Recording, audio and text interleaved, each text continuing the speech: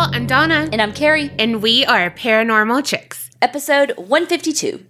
You know what? First off, I am so glad that some of y'all put in the Facebook group that y'all were grossed out about Carrie's story and how he made them scratch his armpits. And I also love how many little Donnas we got out there that's what you took away. Because that was so But it was very uncalled gross. for. Yes, it was. Yeah. Oh. Yeah, it's bad. Really, though. I'm kidding, because that really was. Like, I will do a lot. I will do anything for love, but I will not do that. You think that's what Meatloaf was talking about? Yeah. I mean, you know what? Degrade me all you want, but if you say scratch my fucking armpit, I know another thing you won't do. I don't like spit. Uh-huh. What if they said...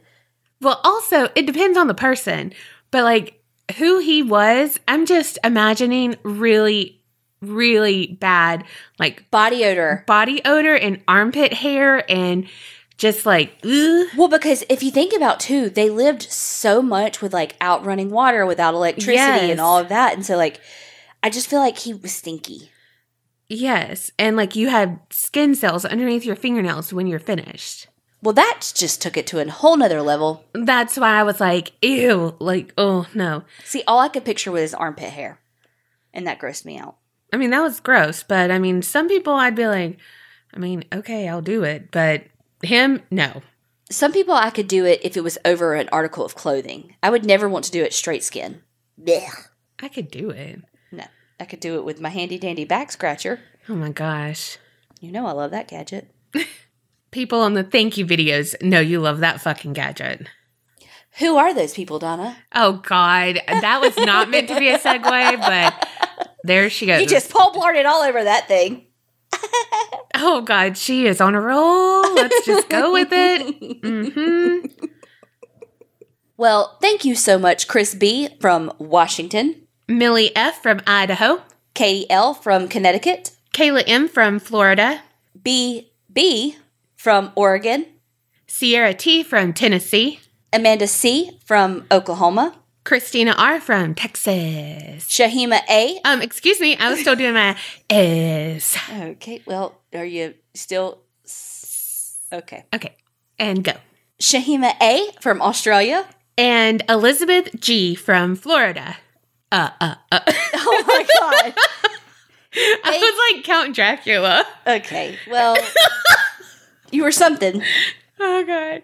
Thank y'all so much for joining Patreon. If you want an episode shout out, head on over to patreon.com/theapc podcast. Let me tell you something that happened today. This is how old I found out I was today. Okay.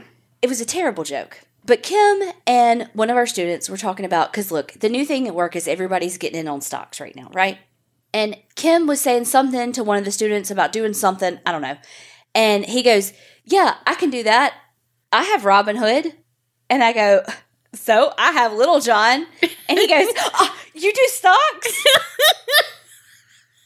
I just like, I'm this old. I slow blinked. I went, really? Robinhood and Little John walking through the forest. Really? No, I don't do stocks. That is fantastic. I'm fucking, what? But also, did you not know that Robinhood was a stock thing? No, I didn't. Oh. But it was a joke, though. Yeah. But it was also, like, I didn't know that. But it was also in, like, because I'm, like, the only one who's not doing stocks right now. So, like, so I have Little John. He's like, oh, you do, I didn't know. I felt so fucking old. Yeah. I said, Robinhood? He said, oh, is that, like, one of the classics? I said, God bless. Yes. Yes, it is. I only know what Robinhood is from a podcast, like their ads. You know the Disney version, though. Robinhood and Little John. Well, yeah. That's what I'm talking about. I know. I felt so fucking old. I mean, I know what he's talking about only because of podcast. Well, I don't. I feel like Carrie still wasn't following me on that. Yes, I did. But I'm saying, focus on me. And my pain of old age. That's not a word. You're older and wiser and you have more insurance. Tawanda. He probably hasn't seen that movie either. Oh, no. Definitely not. Well, he's missing out. So we know Sunday was Valentine's Day, but it hasn't happened yet for us. But we know that I'm single, so I'm not going to have anyone or anything for that day. So my story is going to revolve around Valentine's Day, but it's not a love story because fuck love. Okay, well, first of all, you know that you have potentially a dick appointment lined up. And 2, you know that if not that, you and Tiffany are going to the fucking casino. I might buy myself a fucking expensive vacuum cleaner. Thanks, Taylor J. From the fucking Creepinati in our Discord. It's like, oh, it'll change your life. God, I hate being an adult. Like, it really looks cool. It really looks like it will change my life. It's a lot of money. Do you know I'm going to get me some Reese's eggs? Mm-hmm. The 2 for $1 because I'm excellent. Oh. Okay. See, if y'all were my Valentines, that's the kind of shit y'all would get. That's why you don't have one. Probably. Probably. Touche. Did I cut you too deep? That sounded really mean. I really didn't. It Touche. just flowed. I'm sorry. I love you. You're perfect. Yeah. Kind of. Not perfect enough. Well, picture it. Chicago in the 1920s. We all know that during Prohibition, mob crime in Chicago was at its peak. And when I think of mob stuff, I think of Al Capone. You're shady. Perfect. Well, in 1924, that's when Al Capone was really making a name for himself because Johnny Torrio, I think that's how you say it, he was the head of the South Side Mob. He ordered the assassination of his rival, O'Banion, the leader of the North Side Mob. Well, it was successful, but the North Side was not going to let the death of their boss go unpunished. So they tried to kill Torrio right outside of his home. Well, he was like, fuck this, I'm moving, I'm retiring, I want to fucking live. And he left the control of the South Side Mob to his henchman, Al Capone.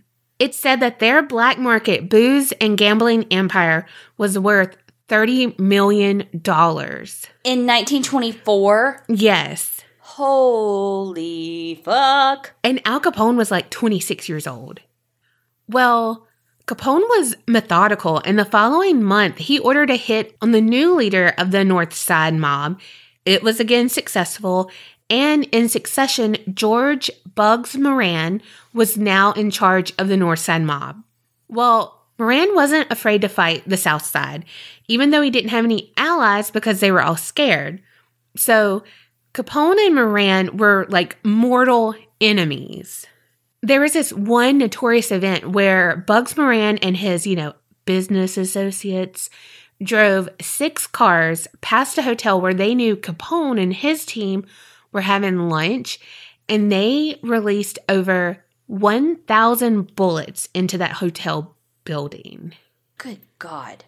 Well, Bugs thought he had finally found a way to put a dent in Capone's armor by killing one of his men named Pasquino. I mean, if they weren't already murdered, I'm doing it by murdering their names. Sorry. Well, it lit a fire under Capone, so he wanted to retaliate. And he vowed that he would get his revenge, and it would cost Bugs Moran everything. And the next day, Capone called one of his men and said he had a very special Valentine that he wanted delivered to Moran. Dun dun dun. So that brings us to the actual subject of today. So picture it. February 14th, 1929. It's 10:30 a.m. and 7 of Moran's crew were at 2122 North Clark Street at the SMC garage. And what it was like a car garage, but it was a front for Bugs Moran's illegal businesses. So there's 2 different stories. One is that they were all there to receive a shipment of booze from Detroit that they had gotten wind of the day before. Well, another thing is that they were there to discuss doing a hit on Capone. Like, okay, how are we going to take him out before he takes us out kind of thing? Well, as the men waited for the shipment or for the meeting to happen, they brewed some coffee, not only to wake up, but also to warm up because the garage did not have a heater. But just then, a police car pulled up outside. 4 men, 2 policemen, and 2 people who were wearing civilian clothes get out and they walk into the garage. Well, thinking it was a raid, or maybe the policeman announced that it was a raid, Moran's men lined up against the wall inside of the garage. You know, they thought they were going to be frisked. That's what happened, you know, like a little shakedown. The police would get some money that, you know, that was illegal, but like, oh, what you got on you? Okay, like, oh, that's a nice watch. Let me do some dirty, all the shitty things. shit. Yeah. So that's what they were thinking, like, okay, whatever, whatevs. It's a very good descriptor. Whatevs. I know. But instead, the men who had just came in opened fire. And the 7 men of the North Side mob were riddled with over 70 rounds of ammunition that were fired from machine guns, shotguns, and a revolver. They were murdered in careful swoops of fire, which first targeted their heads, then made their way down to their chest, and then finally their stomachs. Oh my God. This became the most infamous display of gang violence in America. It's known as the St. Valentine's Day Massacre. The victims were Peter Gusenberg and Frank Gusenberg. They were both gunmen for Moran. Albert Kalachek, who went by James Clark, and he was Moran's second in command. Adam Hayer, who was a bookkeeper and like business manager. Albert Weinshank, who managed several cleaning and dyeing operations for Moran. Reinhard Schwimmer, he was an optician who basically abandoned his practice just to have the thrill of hanging out with mob, like the mob life. Yeah, because he wanted to gamble on horse racing and just like liked hanging out with the bad guys. He didn't do any of the dirty work. He just wanted to be cool? Yeah. Question mark? Basically. Okay. And then there was John May, who was a car mechanic for the gang. And he wasn't even supposed to be there because a lot of these were the higher ups. And he was just there like to work that day. And it was kind of a surprise meeting. By some miracle or not so miracle, Frank Gusenberg had survived. When Detective Sweeney arrived at the massacre scene, he recognized Frank because he was his childhood friend. With 14 bullets in Frank's body, he crawled 20 feet from that wall that he was, attempted to be murdered at and had crawled to the door. Basically executed at. Yeah. And then crawled. Yes. 14 bullets in his body. So the detective found him. They took him from there to the hospital. Well, Detective Sweeney had asked him, who shot you? What happened? What's going on? Well, when he got to the hospital again, Detective Sweeney was like, Frank, in God's name, what happened? Who shot you? And Frank is notorious for this answer. Nobody shot me. He had 14 bullets in him. And he was like gangsta to the end. Damn. To the end. Snitches get stitches. I mean, sir, you about to die.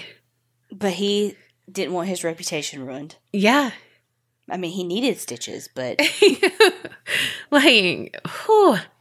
But here's the thing. Even though they had successfully taken out the major players of Moran's gang, they didn't get the intended target because Bugs actually missed getting killed by mere minutes. Wow. Because he woke up late. I mean, see, y'all be talking shit about me waking up late, and here we go. You want to know how Kobe woke me up this morning? Because I woke up late. He said, it's 7:05. You going to be late? You going to just try to be late every day this week? The shade. See, I may have missed by minutes being shot up to death. I don't know what accent you just had right then. It was my gangsta accents. But you were very, very passionate about that. It was my Bugs McGee or whatever his name Moran, is. But same thing. Well, yeah. So the meeting was at 10:30 and he was still at his house. And I'm like, Bugs, I feel you. I mean, that is a Donna move right there. That is legit a Donna move. We have to be there at 10:30? Okay, I'll leave my house then. Yeah. And it saved his life. I'm just saying. It's 30 minutes away? Cool. I'll still leave my house then. I mean, So, yeah. So he arrived late. And when he was going, he saw that police officers were getting out of what looked like an unmarked police car. And he was like, it looks like a police car, but it's not marked. However, we've had some shakedowns before because they've been undercover or whatever. He was like, all right, let's duck into this cafe. We'll have some coffee, wait it out. Hopefully the men don't have to serve jail time. Hopefully it's just something, small and we can get back to work. So they missed everything. Everything. But the gangsters, the mobsters, they were suave and stuff. So they had their Sunday best on, their suits, their coats, some hats, and, just dressed to the nines or whatever, or the tens. I don't know. I'm dressed to the ones all the time. I think nines. So there's that. But I feel you don't dress to the ones. Right? I'm literally in PJs right now. I mean, I'm basically in PJs. We're at Donna's house and I'm in PJs. No. I mean, don't put it past her. We're not. We're at my house, but I would still be in PJs at your house. Yes. No, she would come over in her scrubs, be like, okay, I'm going to get changed, change into my shit, and I would never see the PJ pants again. Until she came to my house and I put them back on. Uh-huh. I'm like, oh, these are yours. I mean, friends. Get some, they said. Have friends. It'll be fun. Well, they had lookouts. So when they saw Bugs Moran, they could be like, all right, go in. Well, they had mistaken one of the lieutenants for Moran because they were kind of the same build, height. And again, they were all dressed really nice and stuff. So they thought it was him and it wasn't. So they thought they had their intended target in there, but they didn't. They fucked up. Yeah. A few days later, Bugs told the reporters, only Capone kills like that. Well, they reached out to Capone, but he was in Florida at the time. Very convenient. And he was like, the only man who kills like that's Bugs Moran. So again, they were just at each other, at opposite ends, pointing the fingers. And they only had a few eyewitnesses and people were just like, look, they had 2 policemen and then 2 undercover policemen. They came out and then they sped away and then we heard a dog barking and we went in and we found the bodies kind of thing. Called y'all and here we are. It was apparent to the real police that those were not real policemen. Mm-hmm. And because that car was unmarked, it really wasn't a police car. They, again, just had, painted a car just like that. Enough that it was believable to people doing shady shit. And you know what I mean? Right. Bless them. Can you imagine, though, thinking that you're just, it's an ordinary day kind of thing, all right, get this over with, and then you're murdered, brutally? And, if you were in the middle of the line, you had enough time to realize what was happening? Because I'm sure if they had 4 people, they probably started shooting at the ends and, worked their way in, Yeah. But again, Bugs really was look, it was Al Capone. Even though he was at his Miami home or whatever, he still ordered the hit. It had to be him. But no one could prove anything. And no one was ever brought to trial for the murders. And it remains one of the biggest unsolved crimes in history. What? Unsolved? I didn't know it was unsolved. Yeah. Yep. And that St. Valentine's Day massacre pretty much was a nail in both of their coffins, because it did kind of give Al Capone that reputation, like no one messes with him. Okay, cool. However, it made him public enemy number one. So the federal authorities went after him for everything they could. You know, if they could get him for one thing and make him go to jail for 2 months, they do it. You know, anything and everything. And we all know that they eventually got him for tax evasion. Capone was sentenced to 11 years in prison, and he was released in 1939 and then died at his Florida home in 1947. And again, the massacre was that last thing for Bugs Moran, because that pretty much took out his whole like upper division. Mm-hmm. So his gang kind of fell by the wayside. And what he did, he just went back to doing like petty crimes and stuff. He did like small time robberies and just stuff like that. And he was sent to jail in 1946.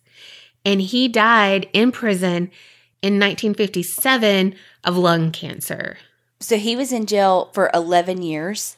So as long as Al Capone. Yeah. Well, you just did that math. Sure. Well, one little note, not math equations.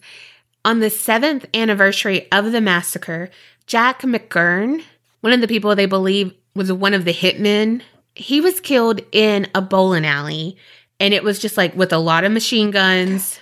His killer remains unidentified as well, but they believe it was Bugs Moran, and, you know, just kind of like retaliation. Finally got his turn, you know. All right, so now time for some paranormal.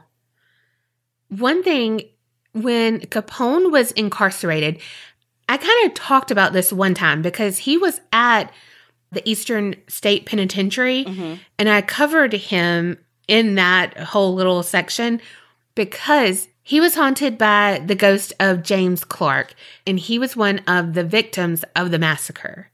James Clark was the alias of the guy. Well, the prison inmates often heard Capone screaming in his cell because he had that private cell, and he would be begging Jimmy to go away and to leave him alone. Al Capone wouldn't speak of it during the day to anyone, but they all heard him begging for peace during the night. When Capone was released from prison, he stayed at the Lexington Hotel, but he wasn't safe from the ghosts there either. Again, Capone's men would hear him shouting at the ghost to leave him in peace. And on numerous occasions, they would go into the room thinking someone was in there. Like, holy shit, someone slipped by us. Like, if he's not dead, we're going to be dead. Because, you know, like we didn't do our job. So he had to tell them about the ghost and like what he thought it was and all the things. Well, it was so real to him that he reached out to a psychic named Alice Britt, and they had like a seance and everything. But soon his personal valet believed that he too saw the ghost. And he said that he entered the room, like the hotel room, and he saw a tall, dark figure standing near the window. And when he was like, "Who is that? Who's there?" the figure moved behind the curtain and then just vanished out of sight. How I was asking about it before, can you imagine what was going through your brain, what was going through their brain when they died? Because one, you're thinking like policemen, and then you're like shady fucking policemen, but it's not even that. Well, the bricks are supposed to hold that energy. And the history goes that front portion of the SMC garage was turned into this antique furniture storage in 1949. And it was bought by a couple who didn't really know what had happened there. They were, you know, like from out of town, just saw this little place. It was fine. However, they soon closed down because they didn't have a lot of customers, but a lot of tourists because they knew what happened. Well, then in 1967, the building was demolished, but a Canadian businessman, he purchased the bullet-marked bricks from that back wall. He was basically like the Canadian Zach Bagans. Mm-hmm. Well, he opened up a nightclub in 1972, and he was like, let's do like a speakeasy 1920s theme, rebuilt the wall, and put it in the men's bathroom. I don't know why, but he did. And 3 nights a week, women could go in there to peek at the wall. Okay. Yeah. Though I really would want to go see the wall. I would absolutely want to go see it, which is why I'm like, why the fuck would you put it in the men's bathroom? Right? So it's like, okay, thanks for the 3 nights a week. I can go in there and fucking look at it. Yeah. I don't know. That's weird. Very weird. I would definitely want to fucking see the wall. Yeah. Well, the club operated for a while, but then he closed down. He placed the bricks in storage, but then he was like, you know what? I can make some money. So he put them up for sale, had like a little written note of the massacre, all the things, and each brick sold for $1,000. But soon, everyone was returning the brick that they purchased. And it's like everyone who purchased it had bad luck in the form of an illness, really bad like financial luck, divorce, or death. And so they say like with all of that negative energy from the bricks, it kind of just like, again, it's like the Dybbuk box and stuff like that. Mm-hmm. How it would cause shit without even like you doing anything. It's just being in your possession. Well, now everything is demolished at that site, and it's just a parking lot for a nursing home. But even today, people who walk along that street, they say they can hear screams, they can hear machine guns. There's this like place that's been fenced off that 5 trees are scattered along, placed in a line, and it's kind of like marking where the rear wall was. And at that place, people have said that they've seen mist or unusual lights, and they can hear men's voices when no one else is in sight. And people who are sensitive can stand in front of that fence and they feel like fear and anxiety and just all of those negative emotions, but not in like that anger. It's just in that unknown kind of negative emotions. But animals have also reported to really fear this place, and dogs appear to be especially bothered. Sometimes they'll bark or howl, or they'll whine, like in fear, not in pain or anything. But they say this is because of John May's dog, Highball, because he was a German Shepherd who was tied to one of the axles of the trucks in the garage, because John May really wasn't planning on anyone being there. So he had brought Highball to keep him company, but like, hey, let me tie you here, so you can't go anywhere, whatever. Well, he survived the massacre, but he was hysterically barking after that. Some say that's how they went in and found the bodies, because it's like, okay, they left, but then like that dog's still barking in there, like what's going on? Yeah. Well, the cops apparently had to put the dog down because he was not the same after that. Oh, God. Yeah. And so they say like his panic could have left like imprints on the ground and like the area. And so that's why dogs are especially affected. And then people in the nursing home, they have seen some of the monsters. The co-owner of a tour company named Weird Chicago, his name's Ken, he said that one woman had some spirits of gangsters in her room. They moved her out of the room because she was upset, and she was like, they just randomly come in, but they really didn't believe her, but they're like, Gladys, she calls all the time, blah, blah, blah, blah. However, another gentleman came in, and he did not have dementia or anything that she had, and he saw the exact same thing. He said there was a gangster, a fedora hat, and a double-breasted pinstripe suit. So because of his experience, they then believed the previous lady as well. So a lot of the bricks were later sold individually, but the remainder are now owned by the Mob Museum in Las Vegas. And Zach, old Dybbuk douche, he had the opportunity to see them on the Deadly Possessions show that I watched. That motherfucker got his hands in everything. I know. And it's the same one I watched with that conjure chest that I covered. Oh. Yeah. But I had totally forgot about it until I was like Valentine's Day kind of stuff for paranormal. And this happened. And I was like, wait, I know about this because of Zach. Like, I was like, damn it. All right, let me include him in here. Y'all really are meant to be then. Let me tell you. I mean, okay, let's just say, just to cut you off for a minute, you really did go on a date with him. Do you say, can you stop with the fake possession? Like, do you call him out on his bullshit like that? Or are you just like... I mean, I'll be like, can you possess my pussy? Okay, that's not one of the options. D, none of the above. I want that D. Oh my God. Why did I have to pick that letter? I don't know. E. Nope, I'm sure you can come up with something nasty. I don't know. All I'm thinking about now is ectoplasm. I sure hope you get that dick appointment on Valentine's Day. Me too, right? So, future dick appointment, Zach, he did an EVP session with a lady who works at the museum because she said that she had seen an apparition there. She said, like, the museum had just closed, but she saw something or someone, and so she followed the man that she saw. And as soon as she went around the corner, just like he did, he disappeared. And so Zach had her do the EVP with him. And so, like, they have the bricks laid out, and they have Jack McGurn's machine gun in one area. And so, but it's all behind, like, plexiglass or whatever. And so he put, like, microphones over the brick, like, over one part of the brick that had the bullet hole right there. And then over Jack McGurn's gun. Also, though, he was like, can I hold the gun to the, like, guy? And he was like, no. And, like, so he had to put on gloves because he was like, can I put my finger on the trigger?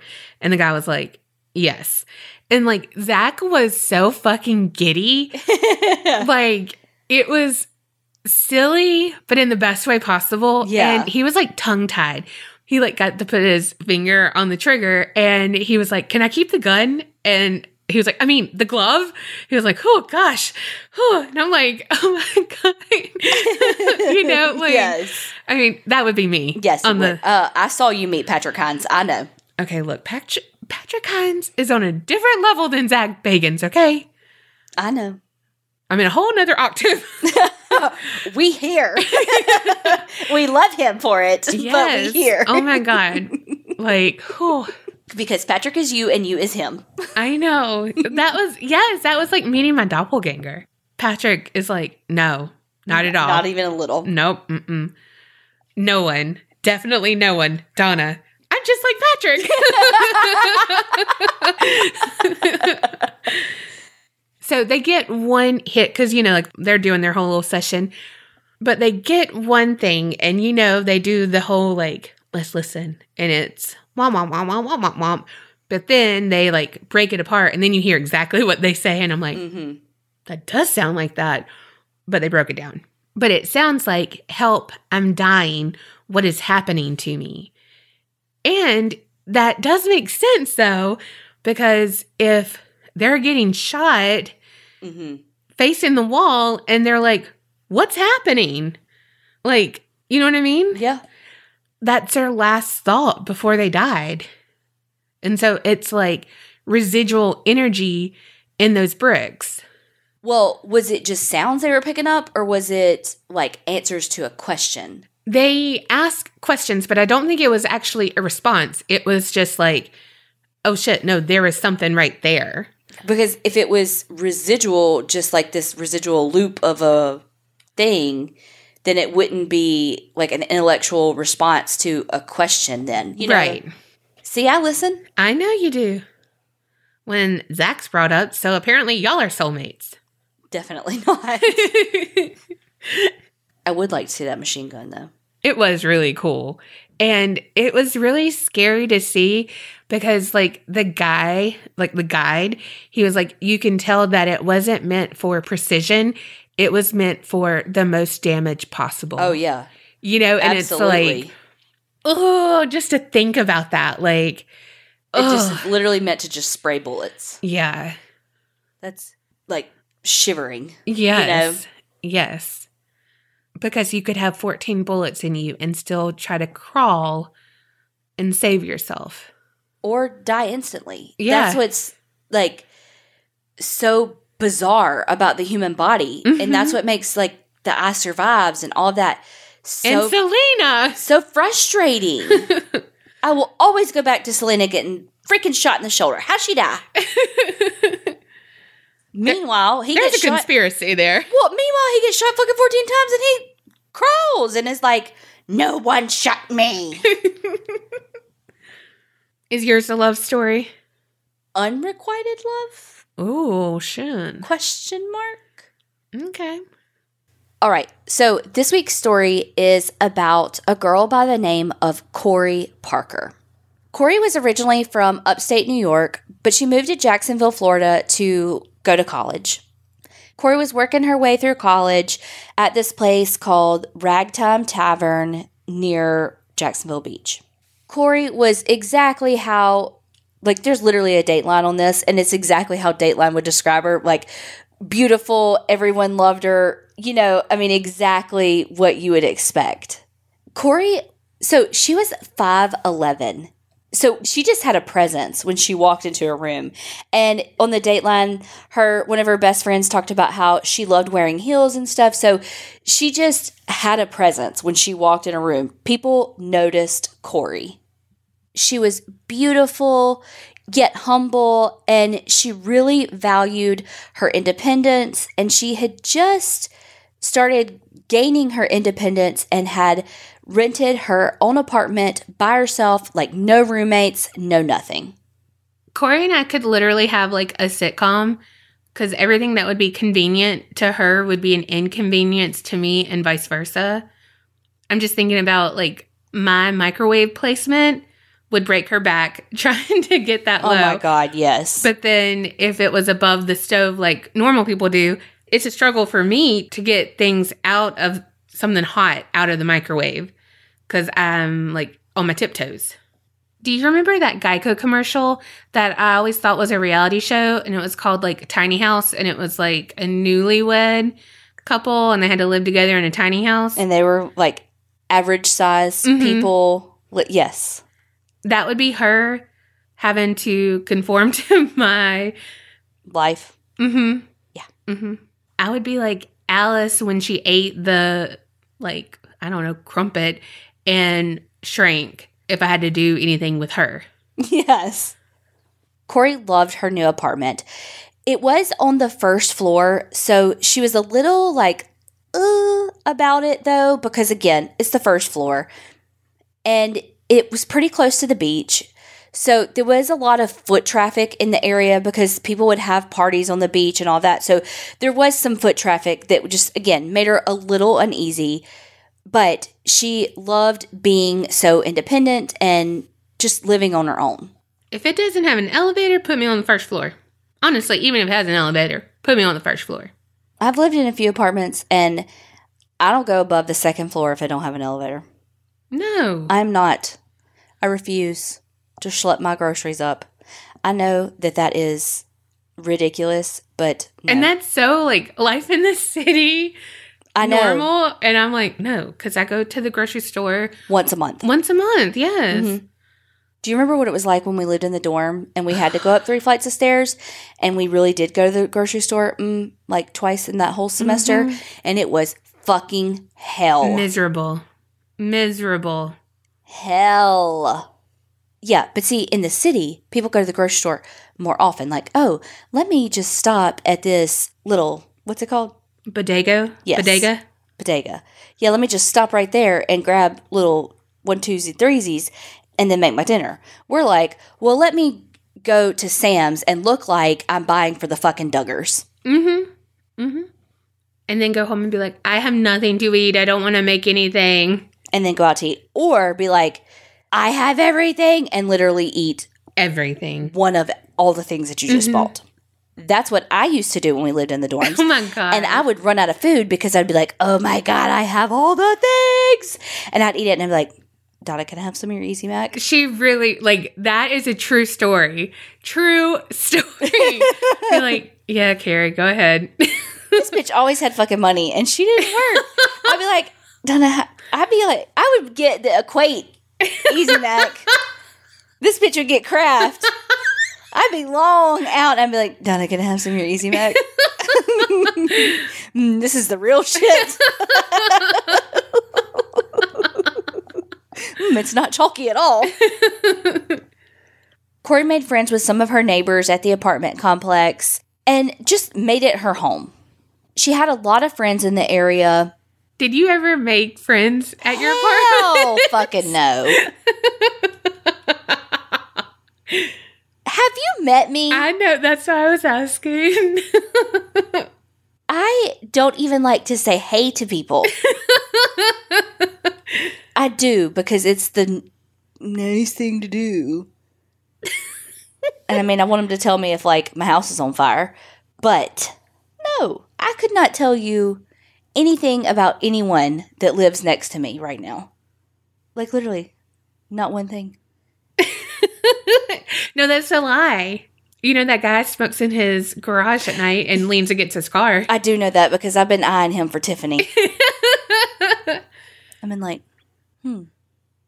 But like where you go for like a couple weeks, you must work offshore.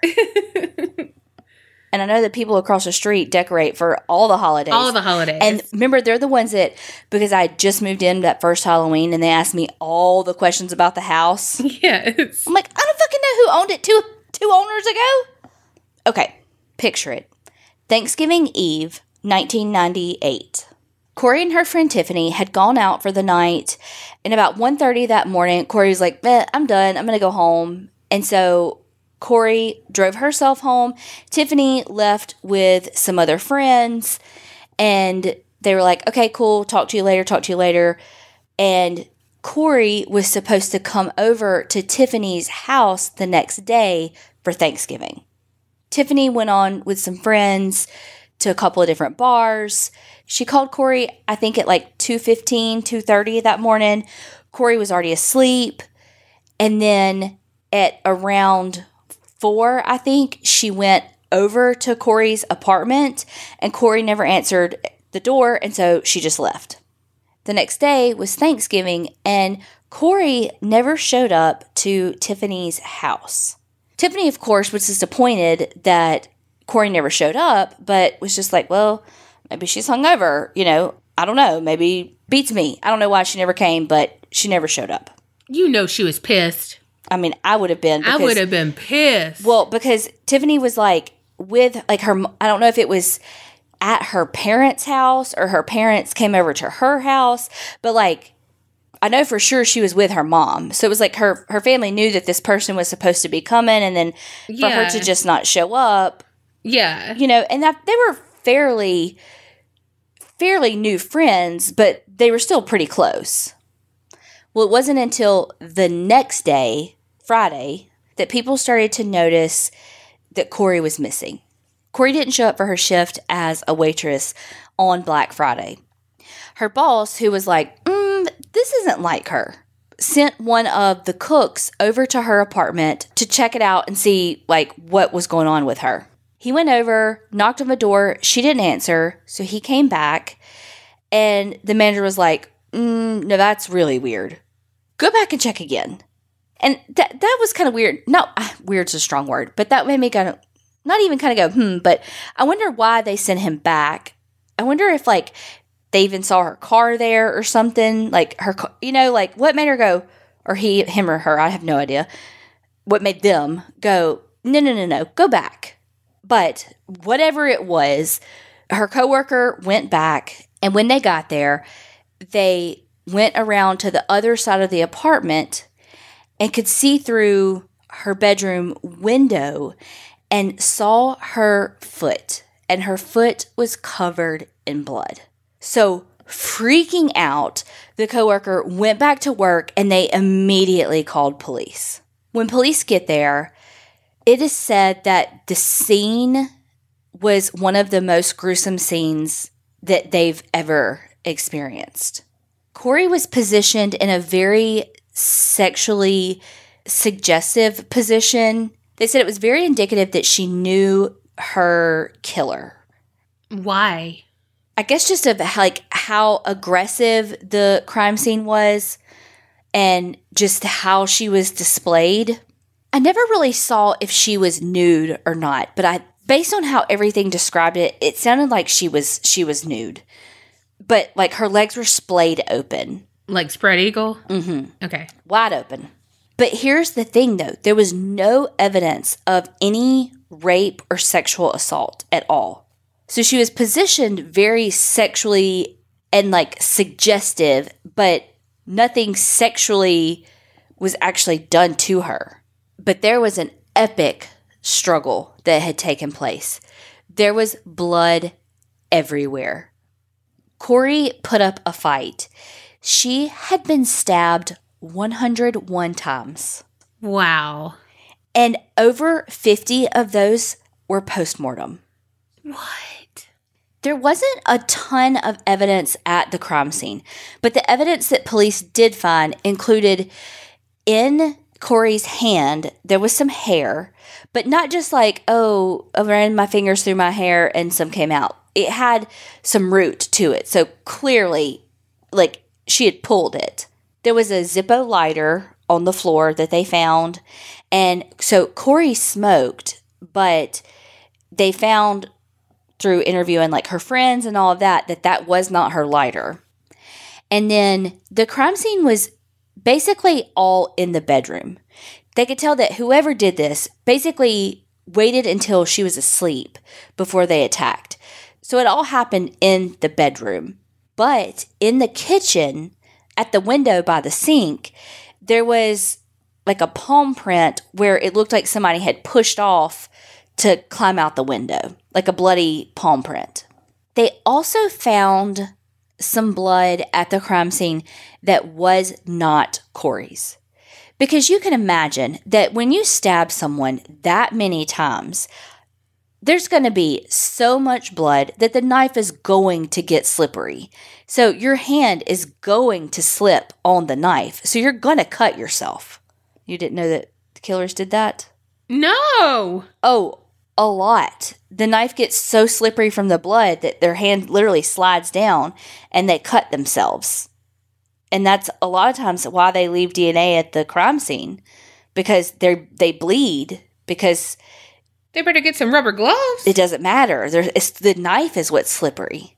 When there's this level of stab wounds. I mean, if it's just like one stab, no. Yeah. But if it's like this level, yes. That's like a thing. If I ever want to stab you over 100 times, I now know I need like a microfiber cloth so I can wipe it up because I do not want to stab myself. Well, it's not necessarily stabbing yourself. It's literally your hand slides down the handle of the knife and you slice it. That's even worse. I'd rather stab myself. Mm-hmm. That's like a freaking flexor tendon injury waiting to happen. Well, I was just going to say a major paper cut, but yeah, that.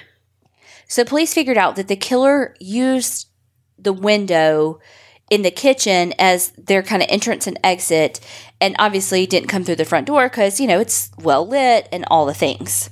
So they have to canvass, I don't even know how many apartments and stuff. And again, if you think about it, everything kind of does point to it being someone that she knows because it was someone that knew that she was home, knew she was asleep. And then again, from the amount of stab wounds and the position of the body and all of that, they felt like it wasn't a stranger on stranger type of killing, but they still had to do their due diligence. So they're canvassing the area, interviewing people in the neighboring apartments. But this is a big complex. There's a lot of apartments around it. It's just a few blocks from the beach. Like I said, lots of people coming and going from parties, that sort of thing. So, I mean, really the suspect pool is endless. Well, since you said that she was friendly and stuff, unlike you, it could have been someone that she knew and it was her neighbor. You know what I mean? Right. So them canvassing makes sense and... Maybe. Oh, gosh. Okay. But you are right. So police do start with what they know. They know the people in her life for sure. So they start there. And they do know that she had a new boyfriend. They hadn't been together very long, like 3-4 weeks. Not a very long time. But they seemed pretty happy together by all accounts. But again, they're still going to check him out.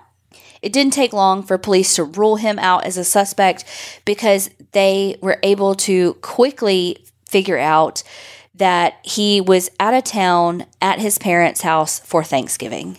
I mean, even in 1998, you can check all that out through plain stuff.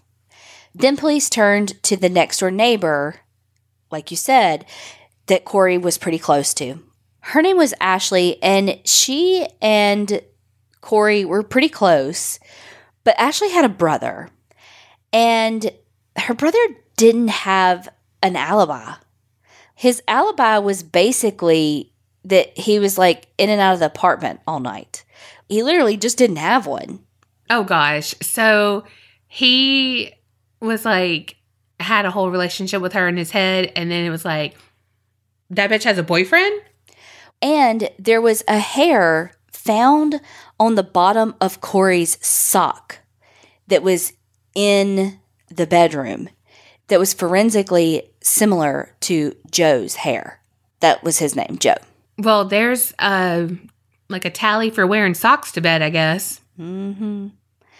So while police didn't really have anything specific other than this hair that they couldn't even really link specifically to Joe, they just had like a likeness to him. But again, they couldn't forensically link him to it. So he was a person of interest. They weren't really calling him a suspect. So they continued looking. He was still in their back pocket, though. What about his sister, Ashley? I never really saw anything about Ashley. I don't think that they ever even thought that it was her. Okay. I never saw anything about Ashley. Okay.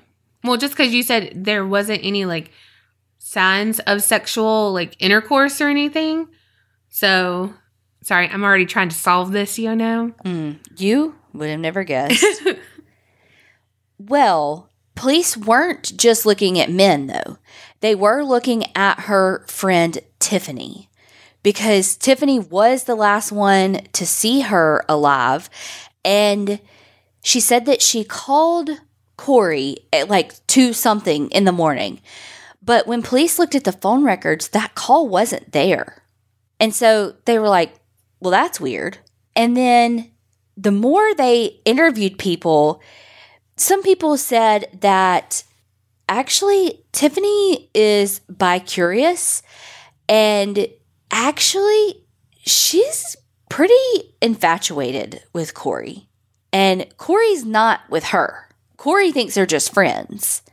And they all say Tiffany has actual romantic feelings for Corey. So basically, police are like, okay, well, this is a little strange. Then police found out that Tiffany had been telling people stuff about the crime scene. Things about the stab wounds. Stuff that was not public knowledge. Like, how the fuck did she know that? See, another reason I can't be a killer, because that would be me. Duh. I would be like, let me tell you all the shit. Be like, how you know that? Well, see, what had happened was, okay, it was me. I did it. I'm sorry. Bye. But also, Tiffany, she can't love you if she's dead. Gah. You know how many times I've been friend zoned? Well, about 5 months after Corey's murder, Tiffany left town for New Orleans. Like, moved there. So police were like, wait, what? This is weird. So she's got details of the crime. She was being cooperative at first. Now she's like up and moved. And then once she moved and police tried to ask her questions, she lawyered up. Which again, kind of pisses me off that that's like a thing though. Because again, if you ask me questions, like if you brought me to a police station and you asked me questions, I like to think that I would be like, but I want an attorney. Yeah.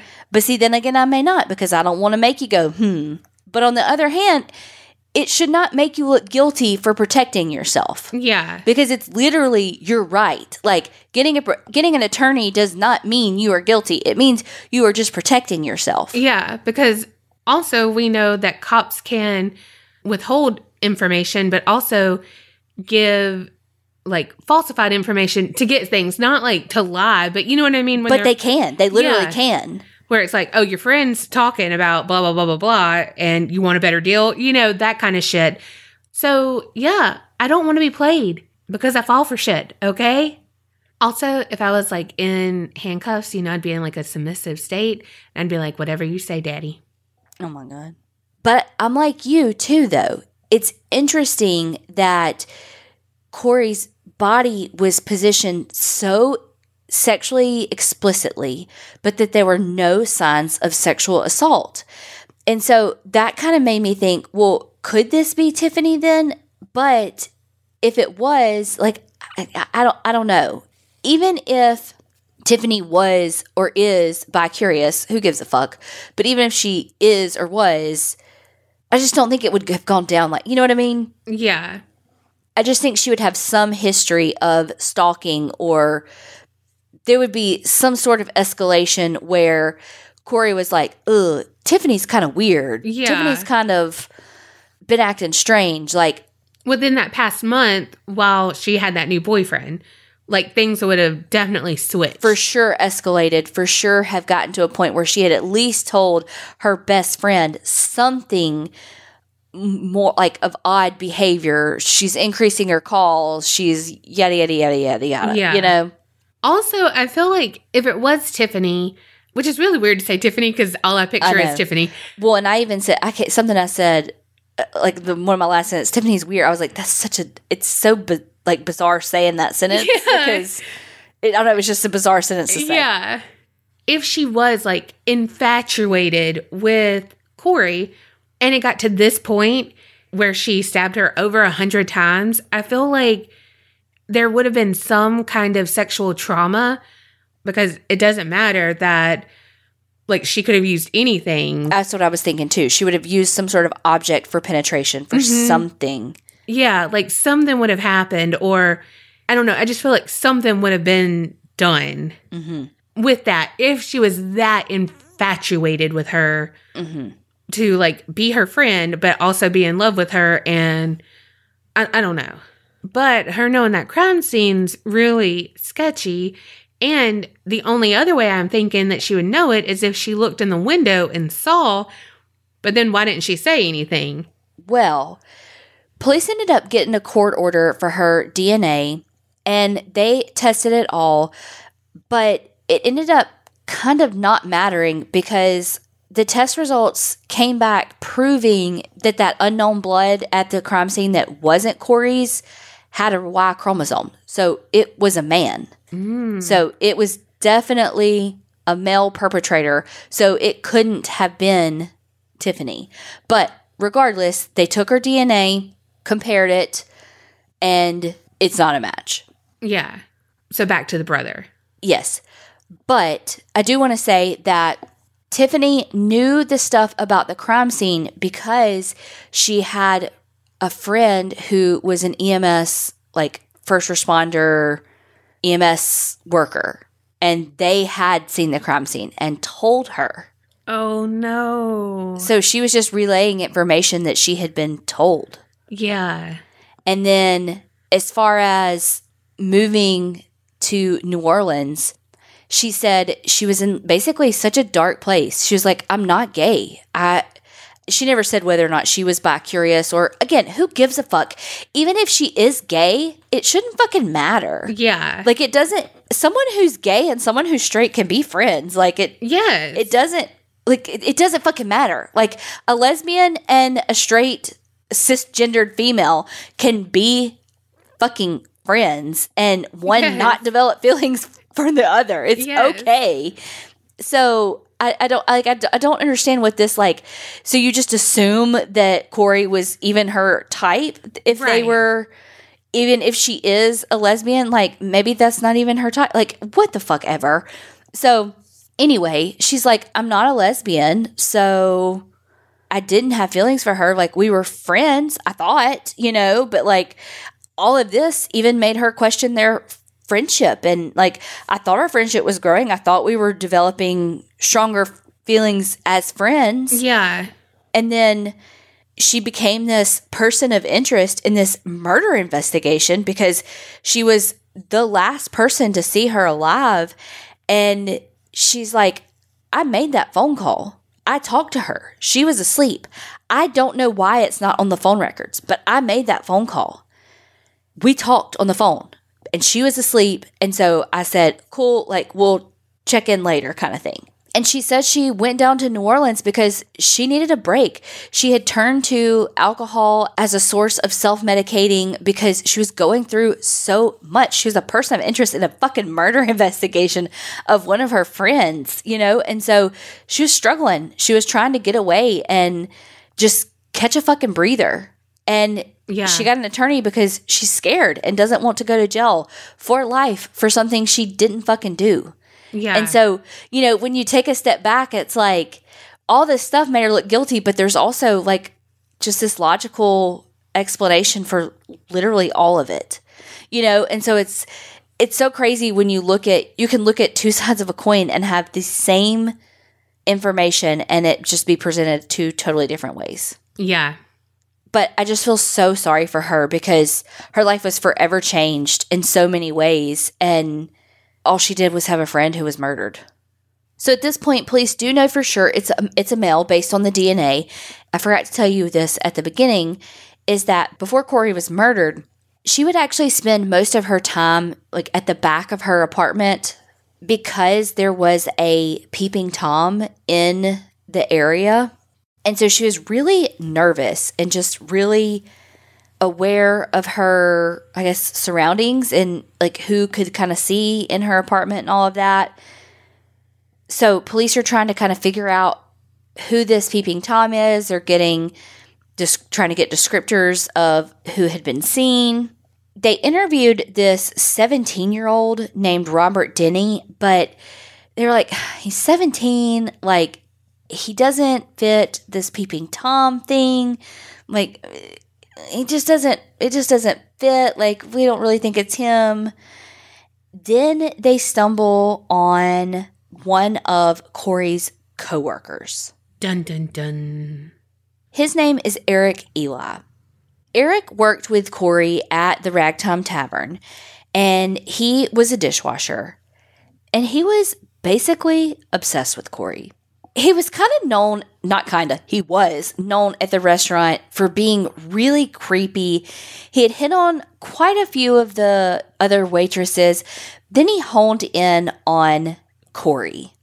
She had turned him down numerous times when he would ask her out on dates. But he just was not getting the fucking hint. And he had this whole thing planned for Thanksgiving Day. So he cooked this whole Thanksgiving dinner and then was going to call Corey and say, hey, I cooked this whole meal and it's just me. Want to come over and eat? How fucking creepy is that? No, Hannibal Lecter, I don't. That is not, no. No. No, sir. No. No. Don't do that. No.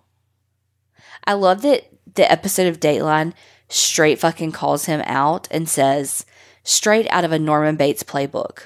Yes. Like, is that not fucking hilarious? Dateline calls this motherfucker out. Damn. So detectives brought Eric in. And when they brought him in, the stuff he said would make the hairs on the back of your neck stand up. He basically talked about all of these like fantasies that he has. And so the police asked him, well, like, what are some things that you think about doing then that you like don't let yourself do because you know they're not right? And he talks about how he fantasizes about raping Corey. he talked about how he fantasized even killing Corey. And so police were like, oh my God, he's like literally telling us everything. But then when they say, did you kill Corey? He's like, no, I didn't. He's very clear about how he has a mental illness and that he knows all these things about himself. But he's like, I didn't kill her. I have these thoughts, but I know they're wrong and I'm not going to do it. No, I didn't kill her. And police cannot find anything to forensically link him to her fucking bedroom. Because it was a brother of the neighbor. But what's there to forensically link him either? The hair kind of matched. But it's not, it's like a likeness. It's not. Yeah. Well, did this guy, the dishwasher guy, did he have an alibi for that night? I don't know. Okay. Because we know the brother didn't. I was in and out of the apartment. Yeah, whose apartment? By window? Well, and yeah, the palm print. Like, couldn't they have matched that, or was it, like, not good enough? I don't know. There's definitely some holes in the forensics. I don't want to say the investigation. I don't want to say, I don't know. There's just some holes in what I can find. Yeah, let me say like that. Relaying the information. Yes. Like, hey, we found this palm print, but it didn't say if whose it was, usable right, or whatever. Right. Could they test his blood against the blood found at the crime scene? Well, that's what I'm saying. There was nothing there, even, like, there was nothing forensically. They did. That there was nothing forensically linking him there. Oh, okay. So that didn't match his. Right. Oh, okay. Yeah. Police gathered, like, 36 different DNA profiles of people in the area and all of that, and none of it matched. They even ran it in the state and national database, and nothing. And then a year passed, and nothing. Police had nothing more to go on. There had been a reward offered for any information that led to the finding of the killer, and that brought in basically a bounty hunter named William Rentschler, I think is how you pronounce his last name. So he is like a self-identified fugitive specialist. That's what he calls himself. He got that from monster.com. All right. So basically, his story is he knew there was a reward. So he's looking into the case and he says something was odd. Well, I can see why he's a specialist now. So remember when I talked about that 17-year-old Robert Denny? So he said that, he had been like questioned and then police had been like, okay, blah, blah, blah, blah. William said that he and a couple of his friends were basically just one day out like fishing out on this dock, like shooting the shit, having some beers, going over the case notes, just like amateur detective style, when he remembered that the friends used to work at the same restaurant that Robert Denny guy did. So he was like, wait, I remember this guy.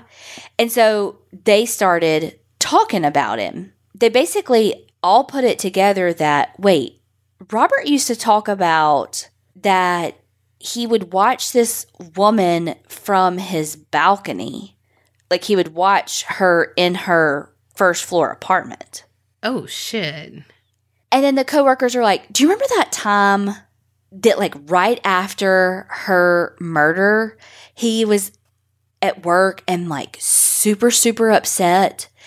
And then when they asked him what was wrong, he said that it was because he had like a kid in Texas that was sick and that he needed, I'm making Texas up. I think it was Texas. I'm pretty sure it was Texas, but I could be wrong. Anyway, but he had a sick kid in interstate, pretty sure it's Texas, and that he needed to get to the kid, but he didn't have any money. So like all of his coworkers pulled this money to give him to get to this sick kid. And this is the 17-year-old? Yes. Okay. And so when the manager went to give it to his sister, Robert's sister, because that's who he lived with at the time. The sister was like, he doesn't have a kid. And they were like, what the fuck? Like, that's so bizarre, right? Yeah. And so they're like, do you remember that was like right after this murder happened? And so it was just like the timing was weird. So they tell police all of this, and it just puts him on police radar. So they go ask the sister about Robert. The sister says, oh, so he was living with me and my husband, and I had to kick him out not long after basically that murder happened because he is so creepy.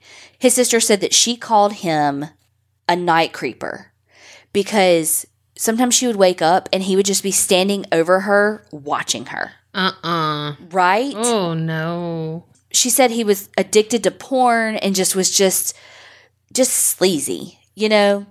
Also, why did the police not take his DNA or anything when they questioned him, even if they were like, no, it couldn't have been him? Well, because he moved. He moved. So he struck up this online relationship with this like 52-year-old in Maryland. This lady was married, and he moved in with her and her husband, and they were having, like, they were fucking the whole time, and the husband was none the wiser. Dang. What? All this comes from the sister. But here's the kicker. He has an older brother that's in jail for murder for stabbing a woman over 90 times. Oh, gosh. So it's a very similar murder. Yeah. So police are like, is he trying to like one up his brother? Is he trying to be like his brother? Like, who knows? But what are the odds of these two brothers having very similar crimes? Hell, he probably just knew, hey, I need to stab her at least 90 times. That'll kill her. And then was like, okay, and let me just keep going. And tend to grow on. Yeah. So Robert does smoke. And police did link the lighter that was found at the crime scene to him. Like they had, I don't know, like an ex-girlfriend or somebody that said, no, like that I know that's his lighter. Yeah. Well, that would be a 17-year-old to have a Zippo lighter that would like always flip it up, yes. Put it on, flip it down. I think it was like gold plated too. Like, of course. It would be that. Oh, God, it would be that. So police go to Maryland to interview him, and they know they're not going to like walk up to him and be like, hey, can we have your DNA for this murder back in Florida? Yeah, right. But they're like, we ain't leaving Maryland without his fucking DNA. So they go to Maryland, and they're like, okay, they decide that their plan of attack is going to be to interview him as if he's a suspect in an assault case. And so maybe he's going to be like, okay, here, take my DNA because I didn't do this assault, to try to be like, hey, I didn't fucking do it, right? Could they not just wait until he threw stuff away? They can. Yes, they can. So they bring him in. They tell him all the whole assault spiel. They let him smoke during the interview. It's 1999. And then when he puts his cigarette out, he puts his cigarette butt on the back of his ear to take it fucking with him. So then they give him a bottle of water. He just fucking plays with it. Never fucking drinks it. Never opens it. Never drinks it. So then they're like, okay, let's get him to like sign, like write out his like statement, whatever. Put it in this envelope and sign it. Like seal it. He writes his little statement, puts it in the envelope, but he won't seal it. And he basically says to them, like, obviously I'm not going to quote it because I don't know exactly what he said, but basically says, okay, you've tried 3 times to get my DNA and it hasn't worked 3 times. I'm not going to seal this envelope. You can seal it yourself. Dang. And so off he goes. So police follow him, of course, because now they're just like, well, fuck, let's find him throwing away some shit, right? Well, he goes to work and goes out to take a smoke break at work like every 45 minutes. And every time he goes outside to take a smoke break, he puts his cigarette butt either in his pocket or behind his ear, which you know that he had such a strong smoke smell on him, keeping that cigarette butt. That is, as an ex-smoker, I can say that because I know what that smells like. Ooh, you know he was strong. And also, every 45 minutes he gets to go outside and take a 5 or 10 minute break, smoking a cigarette. Fuck that. If I was his coworker, I would be like, why do you get so many fucking breaks? Get your ass back in here. You don't get that many breaks just because you smoke. Get in here. That's not fair. Well, then it fucking rains. And then he goes back outside to smoke again. Then he does something he hasn't done the whole time police have been watching him. He spits. Ew. We all know how I feel about spitting. Ugh. He spits like not once, but like 6 times. What a camel. Fuck. They spit. Okay, well, maybe he smokes Camel cigarettes too. Not an ad. Oh, God. So here's the thing. Because it had just rained, the rain acted kind of like a barrier for it to like soak in. I know, you're dying. Oh my God, this is making me want to throw up. Anyway, so they were able to like collect it and preserve the forensics. Her face is turning so red, like legitimately. She's trying so hard not to gag. So they have his DNA sample. They run it. It matches. So then they get him on recording saying that he had never been in her house because they're like, okay, so we have to basically get him saying that he had never been in her house because otherwise he could say, oh, well, yeah, I carried her groceries in, or yeah, I blah, blah, blah, blah, whatever. And so they had another detective come up and be like, we closed it. Like, we found who did it. You never did blah, blah, blah. And he was like, no, I never went in her house. I never did this. I never did that. And so they were like, cool. And then that's when they were like, got him on record saying, because they had a wire, got him on record saying he wasn't in her house. Well, he was because his DNA is in there. And here we are. So they arrested him. It went to trial. He pled not guilty. And there were some holes. You know, like I said, I never saw whose palm print or if his ever matched it. They never said whose hair they found, or I don't think it matched him. To be completely transparent, there are holes. But that is his lighter, and that is his DNA. And it took the jury 45 minutes to deliberate after a 3-week trial, and they found him guilty. And there's been some kind of back and forth because he was a minor when the crime happened, so they couldn't. I don't think that, I think they sentenced him to life in prison without parole, but I think they're currently going back to revisit his sentencing because he was a minor at the time, and so they're saying it's unconstitutional to convict a minor to life in prison without parole. So that may change. He still maintains his innocence. He has an entire blog devoted to his innocence. Like, he talks about how William, the quote-unquote bounty hunter, he names the co-workers, and he's like, I met them one time at a party.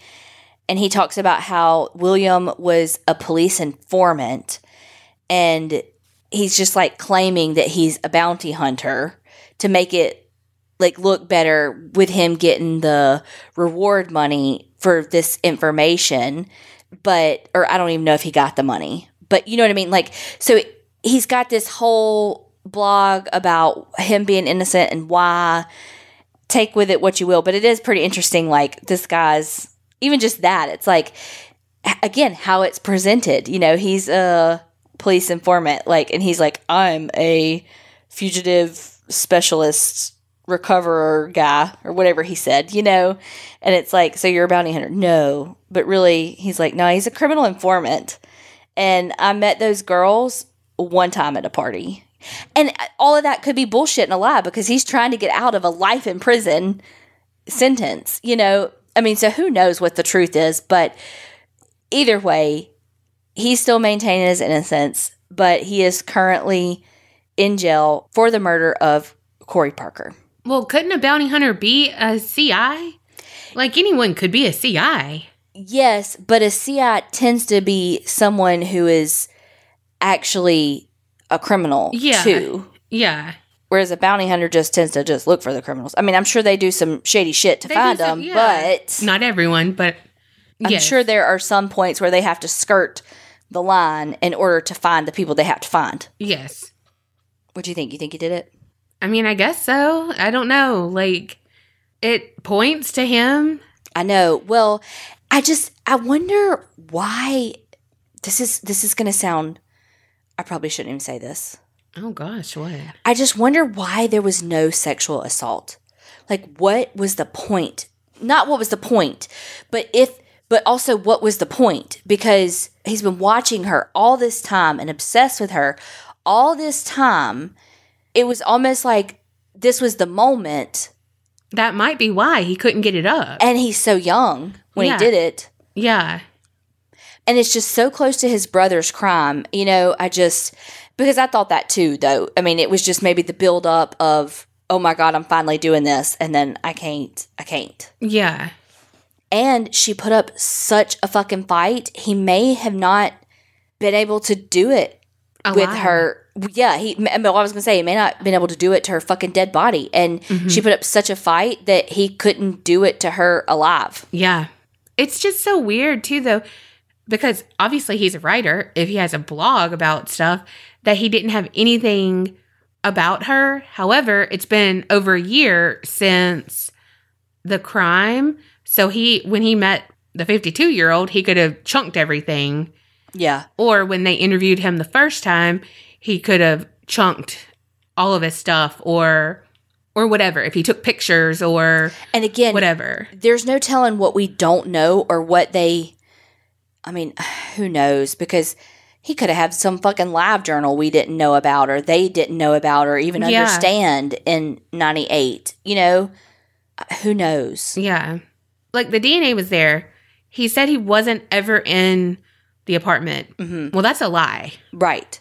There's a lie somewhere. Yeah. So, he's the only one linked to that crime that way. Right. I mean, I really wanted to be right about the neighbor's brother, but... His DNA and stuff just didn't match. Yeah. But whose hair was that? I don't know. And it didn't match hers? Mm-mm. Maybe it was two people. Maybe. But two people for what, though? There was only one weapon, and there was clearly no control of the situation. Yeah, true. I have no idea. Well, y'all tell us what you think. But he does know about DNA, so what if he planted that? I thought that too, actually. But, well, I was going to say it was only 1998. But on the other hand, well, that was only a year later when they were interviewing him. So it's not like it was that long later, you know? Yeah. Wow. If I were on the jury, I would have to know more to convict him. But you also are getting a snippet of a 3-week trial now. Yeah. That's what I mean. Like, I would need to know more. Yeah. To certainly convict him to say, yeah, he did it. But, like, right now, yeah, he did it. Well, and also, I'm giving you such a small snippet of what was presented in a entire 3-week trial. Yeah. So, I mean, it was enough that they felt confident convicting him in 45 minutes. Yeah. I'll never understand killing like that. You know, like, there's no reason for that. I know. Because you're obsessed with someone who's not even in your life. You're going to end their life. I just want to be like, how dare you think you deserve them? How dare you think that you deserve another human fucking being? Like, that they don't have the power or the ability to not choose you. Yeah. I mean, that's how I am with everybody. Like, even just that, like, cliche, oh, I'm fine with somebody if they're gay as long as they don't hit on me. Well, fuck you. I was about to say that. When you were talking earlier, I was about to say it, but then I was about to bring it back up. Because when you were talking about it earlier, like, it doesn't matter if she's bi, if she's a lesbian, whatever, you know. And that's it. It's like people have preferences. Mm-hmm. It's okay. And they're not always going to be you. Like, fuck you that you just automatically assume. Like, just because you're of the same gender does not mean that they're going to automatically be like, oh, well, let me just pull my pants down for you. Yes. Fuck you. Right. Like, oh, okay, cool. Well, if you're that way, then you're the problem, dude or girl or what, you know what I mean? Person. Yeah. If you're that way that you would literally hit on every single person and not have, you know what, like. Have no standards for your preferences. Yes. Like, that you just hit on literally everything. Like, you need to take time for yourself to figure that out because you're not actually looking for a partner. You're just attention seeking. Yeah. And why are you attention seeking? Who hurt you? I know, we just went off on a thing. But seriously, I hate that. I hate when people get mad over anything. I don't like when people get mad if someone doesn't like them because they're bigger. It's okay. If I'm not your preference, that's okay. Because I have preferences too. Yeah. You know, like, I'm not your type. Okay, cool. Like, we're done. It's okay. Like, let's move on because, like, let's not waste each other's time. I'm cool with that. Yeah. And that's okay.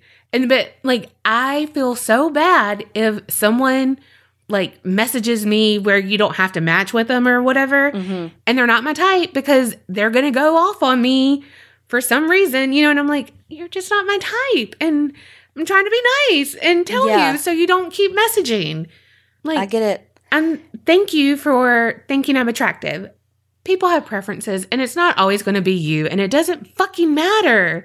Just like it, but again, it's so fucking self-centered and narcissistic to just assume that someone is like, I don't know. I don't know how we got off on this. I mean, I do, but I don't. Well, you know what? Okay, so y'all, my dad is moving in with me. All right, so like behind the scenes, his health has like been pretty bad. He's old. He's old, but he's moving in with me finally. We were just talking because he's like, "Are you sure? Are you sure you're an adult now? Like, are you sure?" I'm like, "Yes." Like, you're gonna be on one side, I'm gonna be on the other. It's cool. And I was like, "But if you hear noises coming from my room, mind your business." And I was like, "There will be men over." And he was like, "As long as they don't come in my room, we're okay." And I'm like, if they're coming up in your room, then we have a problem. Because one, I'm okay with the threesome, but not with my fucking dad. That's the goddamn truth. Okay, I got daddy issues, and you don't need them getting worse. Right. Also, that's the thing too. I don't know if people understand that. Like, I have daddy issues, but like, I'm not attracted to my dad. You know what I mean? No, I think that people understand that. Okay. I'm pretty sure people get that. Well, you know, I mean, sometimes, I don't know, I'm just like, and not my dad. No, I think that that's okay. Understood. Okay. Clearly, the like dominant people that you're fucking obsessed with on TikTok with the face tattoos are like, "Come here, daddy." Look nothing fucking like your daddy. Right.